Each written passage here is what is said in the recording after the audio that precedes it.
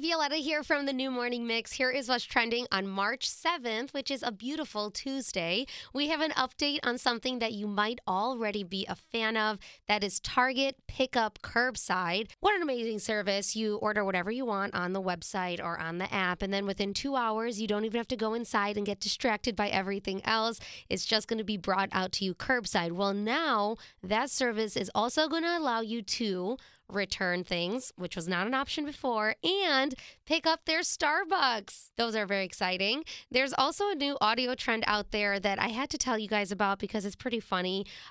Basically, it's this clip of 3 women singing to the Left by Beyonce, and it's accompanied with the words that say what you get when you buy Beyonce tickets on Craigslist.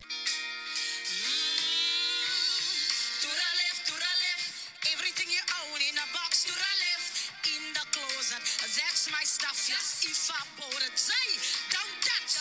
Keep getting that mess, that's fine. Could you walk and talk at the same time? And it is my name that is on that mess. So remove your bag so I can call you again. Okay, all right, yep, that's some of it.